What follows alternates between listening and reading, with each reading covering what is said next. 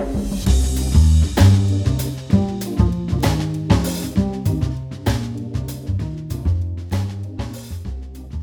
and welcome to the Battle for Second Place edition of Political Traction. I'm your host, Amanda Galbraith. The race is on and we are only days away from an election result here in Ontario.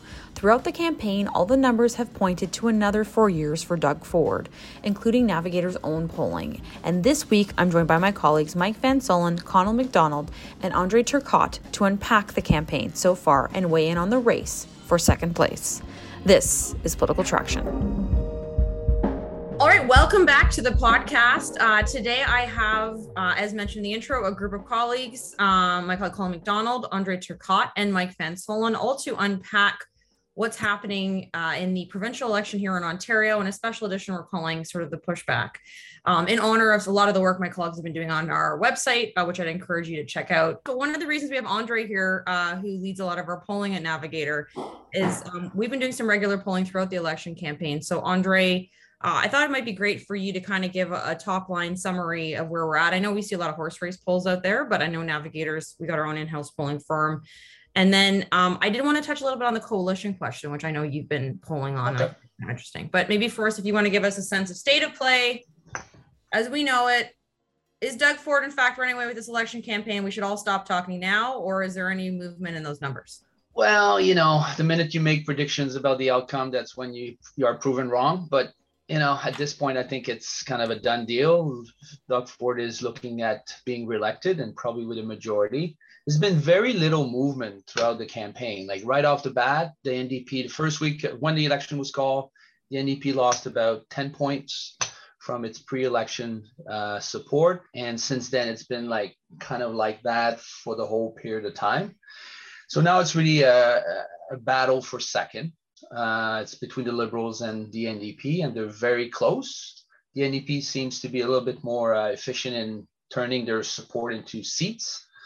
But it's really a battle between the two at this point, with very little indication that Doug Ford's support will change. It's been at 36 almost throughout. It's still at 36, and that's probably where it's going to end up. You mentioned the coalition. So we did ask that question. And, you know, kind of from my perspective, it was a bit surprising that 41% of Ontarians were kind of open to that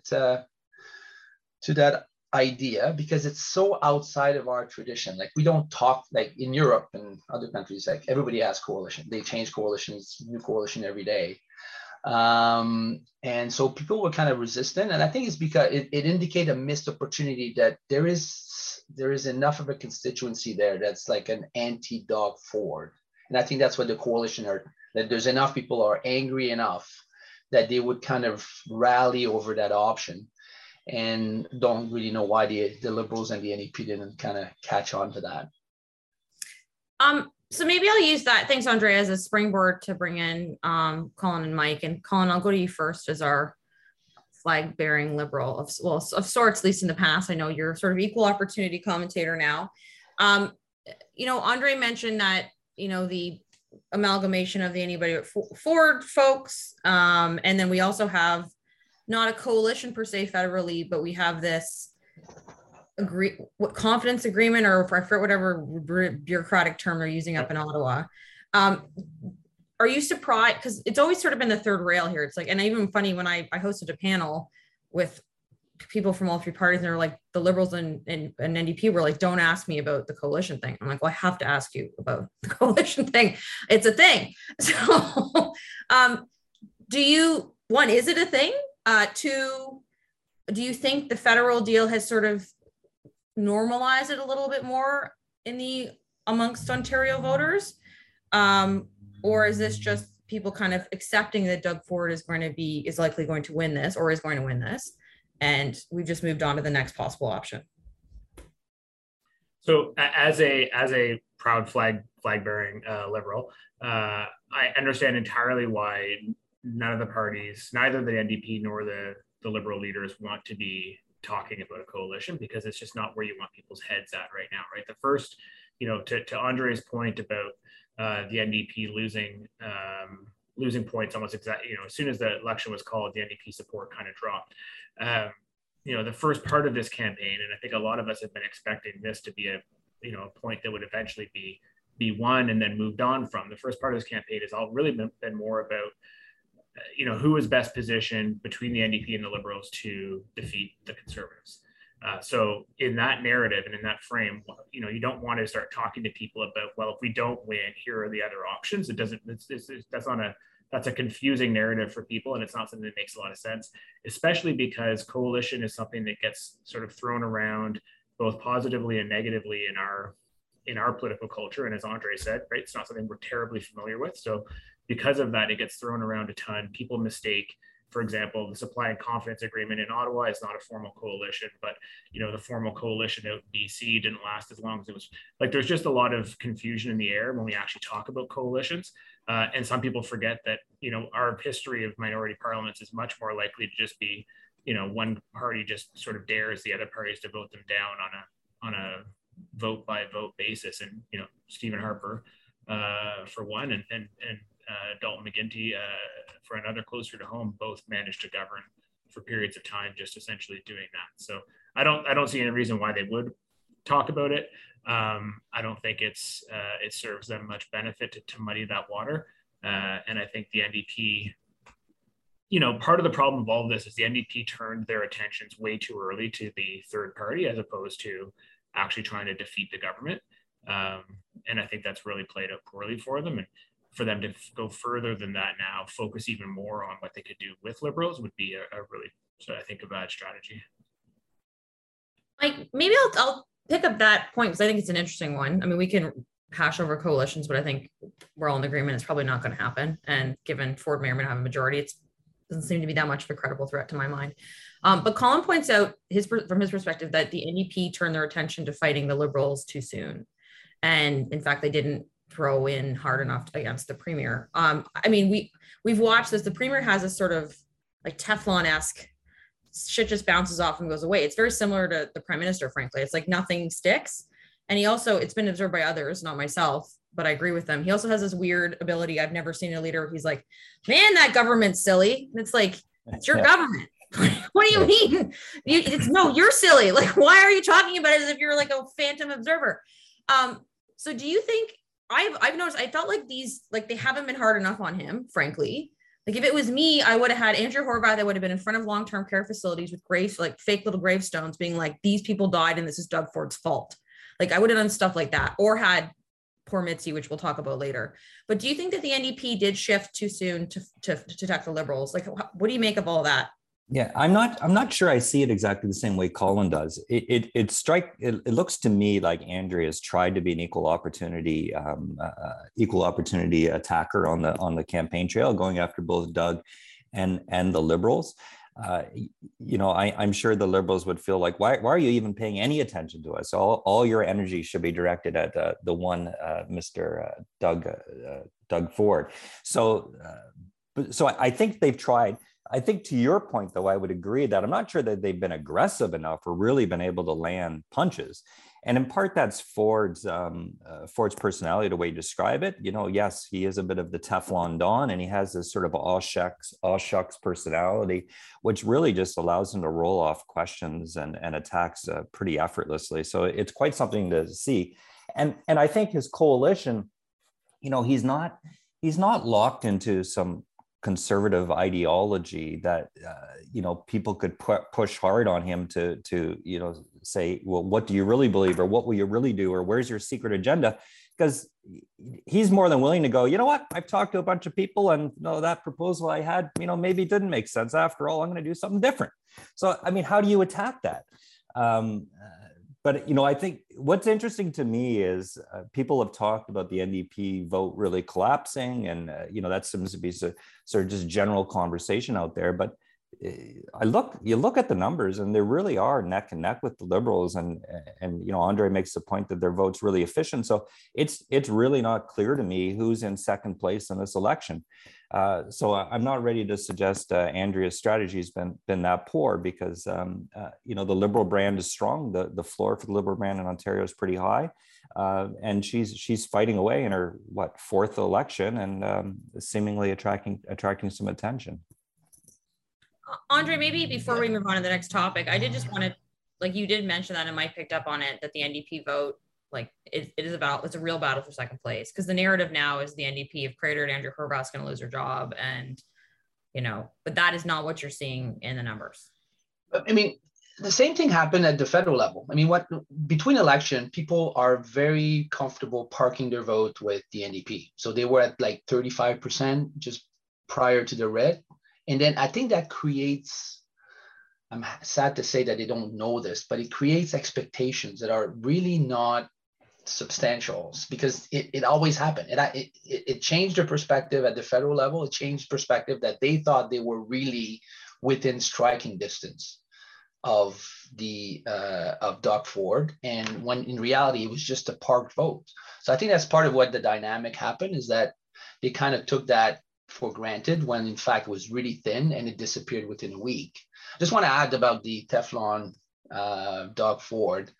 I agree, but I don't think he has. I don't think we should give him that title right away, because he hasn't really been tested. He gets rattled very, very quickly, and kind of mumbles and all that kind of stuff. And I think they haven't really kept the pressure as much on him that they should have. And before we give him like the title, I think we should it would have been nice to see him tested more aggressively, let's say.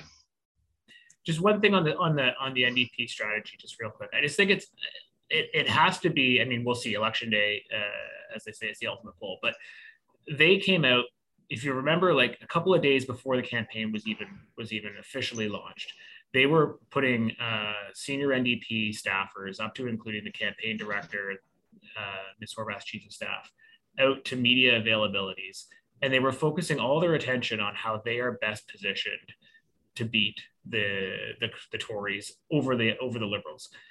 And all that did is it set up a question between NDPs and Liberals, and it just kind of disregarded the question between NDP and the government, right? I think, I mean, I could be proven wrong, but I think, the way that the NDP has squandered 4 years in opposition and sort of lived into this campaign is going to be a real, like, that'll be the story of this, of not only this election, but like the mandate that preceded it, because they came in on a real, they left that 2018 election super strong, stronger than they've been since the early 90s. And, unless something dramatic happens, they really blew the whole thing. I do want to flip, speaking of NDP and Liberals and things like that, obviously unions have been sort of a bastion of NDP, and then more, I think Liberals sort of stole a bunch of those from the NDP. And then we've seen the Ford government kind of steal a bunch of that. And obviously we've had, I think, a bit of a recalibration in there, in that the public sector unions have had leadership changes and now seem to realign with Liberals or progressives. But we've had a suite of private sector unions come out, and I think a very smart communications play, to be candid, endorsing the Doug Ford Conservatives, which is setting up this narrative, because there's nothing else to really talk about right now, that like unions are flocking, and there's this like blue collar lunchbox group is this. And I guess my question first is, and maybe I go to Mike, do you think this is this a Doug Ford phenomenon? And I also do want to give credit to Monty McNaughton, who, like, everyone's talking about Premier Ford, but Monty, the Minister of Trade, has been like working those relationships and working this stuff and working for workers, and his team has rolled out all these policies. So like all this doesn't happen without Monty. But is this a Doug Ford thing? Or is this we are realigning conservatism, as we've seen in other jurisdictions, to appeal to that vote, which frankly, a lot of conservatives argue we should have? That being said, knowing that other leaders have tried it, for example, Aaron O'Toole really tried hard. I'm the kid from Oshawa. My dad worked on the line, and didn't seem to work very well for him nationally. So I don't know, like realigning of conservatives or Doug Ford phenomena, and they'll go poof once the premier disappears. I do think it is reflective of where sort of modern conservatism in the coming years probably needs to get to. I think the new conservative coalition probably needs to include private sector unions and work, blue collar workers, really just to get to the chance of having a better shot at winning elections, because if you don't have the urban vote, if you struggle, from election to election in the 905, taking an Ontario-centric view right now, I think it becomes, just the rural without the blue-collar worker doesn't get you there. So this has been a very successful 4-year effort by the Ford government, and you're right to highlight Monty's work in this to get to this point, and it looks to be proving pretty fruitful. As far as a Doug Ford, so I think he is doing it well. I think he is doing a good job. He has understood the benefit, the carrot, hanging out there if you could get the private sector unions on side. And I think it's playing out, and it's the general people not involved in unions or manufacturing may not think it's a big deal, but it is a big deal. It's a lot of people just on its own, and the organizational power, of course, that those unions would bring to particularly election day is big. And I want to ask Colin about the election day stuff and the even pre-election day stuff. And I will say it's interesting. I would like to see it reshape, I think, the modern conservative movement. I think, frankly, the conservative movement to sustain itself, it needs to get beyond a very shrinking base. When I have spoken to some of the labor leaders about this, they've said, well, it's because I could look I could look Doug in the eye and shake his hand and know his, all that kind of shit. But we'll see if that plays out. But Colin, when I worked on a municipal campaign, which shall remain nameless, but there was liberals and there were conservatives and there were people of all stripes. It was like a Noah's Ark of campaigns. And these union group would show up and just grab piles of signs and piles of stakes, and all of the arterial signs would get done and all of these poles would get knocked. And as a conservative who'd never seen this in my life, I was like, sweet Lord, this is how you guys kick our asses all the time. So I know obviously there are, there's carpenters, there's a UNA, there's all kinds of, there's inter-fighting factions, and Stephen Del Duca is affiliated, I think, quite closely with the carpenters, is my understanding. But if we could just take it up 10,000 feet and just explain to some folks who maybe have not been inside a Liberal or an NDP, what impact does unions and labor actually have on the ground? How helpful are those endorsements? Because they may seem like one day news days to some folks, but they're, from what I've witnessed, they can be, depending on the size of the union, they can be quite instrumental in helping. Yeah, I think that's right. I mean, I think that the real difference here, and Andre might know this better than me, but I don't think this actually signals a real mind shift in terms of the rank and file membership, right? I think, for generations now, you could go to a place like Oshawa or Whitney with big union town, Windsor, and there would be conservative MPPs or conservative MPs who would come out of those communities and be relatively strong. I think the difference is when the leadership gets on board, right? So when you go from the individual rank and file member, excuse me, who's thinking about all kinds of things that may in fact lead them towards, voting for a conservative candidate, to the leadership who are very tightly focused on those health and safety things, those labor things, those employment standards pieces. And that's the huge shift. And that's what then brings the organizational heft, right? So that's where I think the big difference comes in, is that when the leadership gets on board. So in the case of the Conservatives and the endorsements that they've achieved here, is the leadership, when they get on board, they're able to mobilize all those people and flood them out into strategic ridings and try and make sure that their boots on the ground, for lack of a better term, are equal to the kind of the heft that they've promised when they agreed to make the endorsement. So I do think it's a shift. I don't think it's unique to Doug Ford, to be honest. I think we've seen, conservative movements or conservative parties in places like the UK under Boris Johnson. The more that the Conservative Party stops being about being small c conservative and starts being about being populist, the more that conservative parties will attract different groups. And I think, and I don't think this isn't controversial. I think it's increasingly clear to everybody that big C conservative parties are no longer necessarily small c conservative movements. They're increasingly populist movements that take on issues of the day. If I could just comment on, I totally agree with Colin, and I think that vote is more available to conservative more often than we think, but it's a matter of the leadership. I mean, you can go after these votes, and I'm not disparaging former leaders, but Ernie Eves doesn't work, right? You don't tap into these available votes with a leader like Ernie Eves or John Tory. And whether it's the Doug Ford phenomenon or not, Doug Ford fits the moment, and that those votes are available. And that's why I think they're getting it, because the leadership is projecting an image that is very friendly to these voters. So it is a matter of concentrating on those votes because they are available from time to time. Just keeping in mind time, I did want to get here, and I'd like us to all have a moment of silence for Mitzi Hunter, who had to do a painful photo op. And I know Mike and Andre, and there's some analysis of this, which you guys can get into the effectiveness. And this is not targeted at Mitzi Hunter. All campaigns do these things at some point. The Conservative, I think one of the worst ones I've ever seen was as we will all remember, is the barbaric practices like hotline that the Conservatives did, which it lives down in infamy. So some of these are really bad. But maybe like Mike, I'll go to, because you actually did some analysis of the effectiveness of this. And sometimes they do work, but this one does not. Yeah, thanks. No, this one did not work. There's this old expression in the 90s, which was NBC, and it was must-see TV. And this was far from must-see TV. No one was interested in it. She was met with a lot of sort of scorn online, and it really didn't even translate over to mainstream media. So it was an attempt to, of course, launch an attack at the Conservatives. They were pretty quick, and how the Liberal war room hadn't thought this through. They were pretty quick to be able to throw back examples of the Liberals doing the very same thing. So, at most it was a pox on all houses, and it increases the cynicism all Ontarians must feel about politics for it.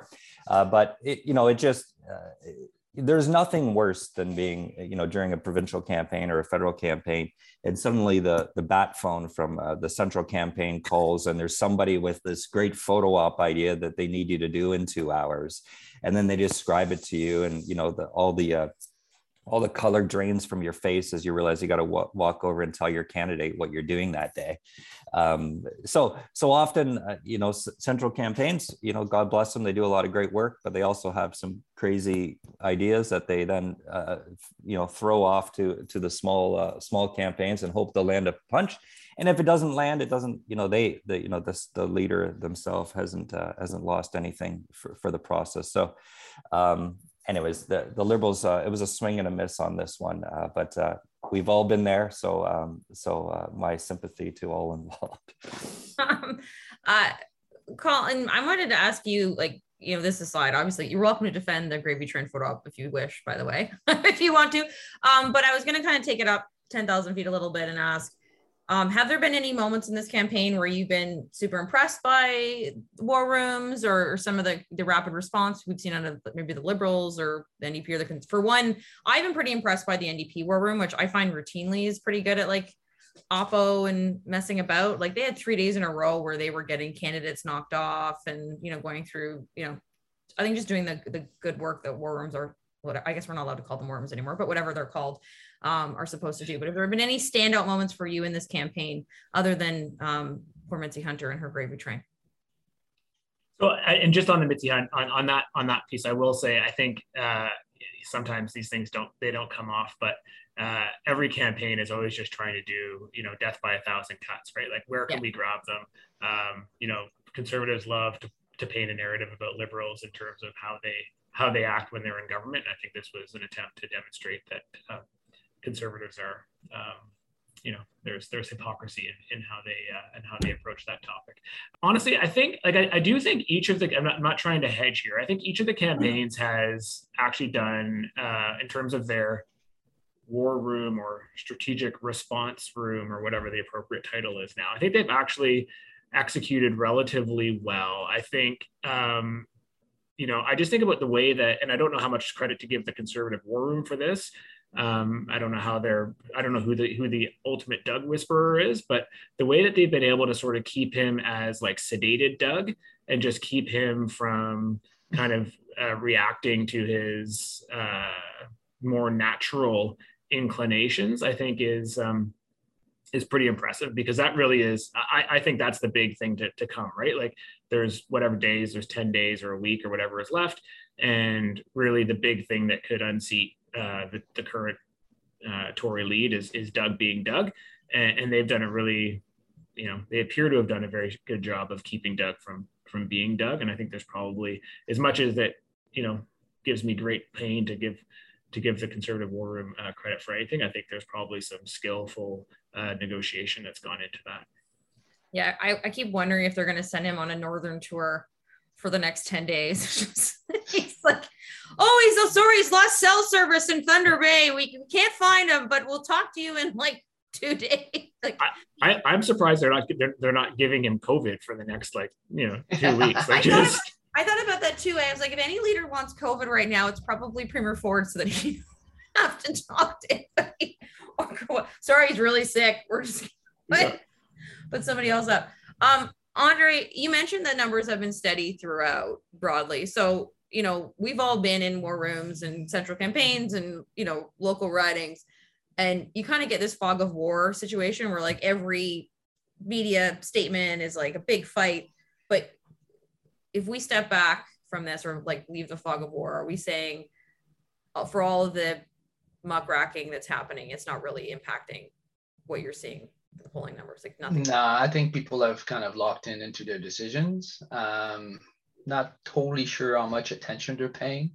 I mean, we are, and obviously all of our listeners are awaiting our commentary, but the general population is probably not focused too much on that. And I can't see what could derail the dynamic right now. I mean, and I want to be nice to Colin for a minute and the Liberals. I mean, we lose sight though that at the end of the day, they're going to probably triple their seats, and yeah, we could talk about Doug, talk about all that kind of stuff, and he's going to be reelected. But I think we shouldn't lose sight of the fact that I think the campaign won the first 2 weeks. Like they were really, really efficient and effective at getting attention. And I think that's what they needed to do. All these crazy policies they had, which I don't know where they're coming from, but it got them attention. And after that, I don't think they knew what to do with the attention. But for that, I think they established their leader. And, when it's all over, I know moral victories don't count much in anywhere and not in politics, but we should lose sight of that they will probably triple their number of seats, which is not something to, dismiss. So with that in mind, I did this last kind of segment, wanted to ask you all, it's like, what should we expect? I do think Andre makes a great point there, that the Liberals were not even an official party status. And Colin's talked about this too, right? The NDP there's a lot of funding that comes from being an official party, let alone the opposition, which the Liberals did not have access to, had a lot of debt. I know from friends on that campaign, it's like everybody is a volunteer. So, it's a bit remarkable that they're pulling off what they're pulling off with the resources that they have, especially given the nature of the party's history. So we should doff our caps for sure for that. There's only up from here is what I was saying at the beginning of this. But I know we haven't heard from you in a bit, Mike, so maybe I'll go to you first. I think it's going to be more of the same. I think we can expect what we've seen in the last 3-4 weeks just to play out for the following whatever it is, 7-10 days.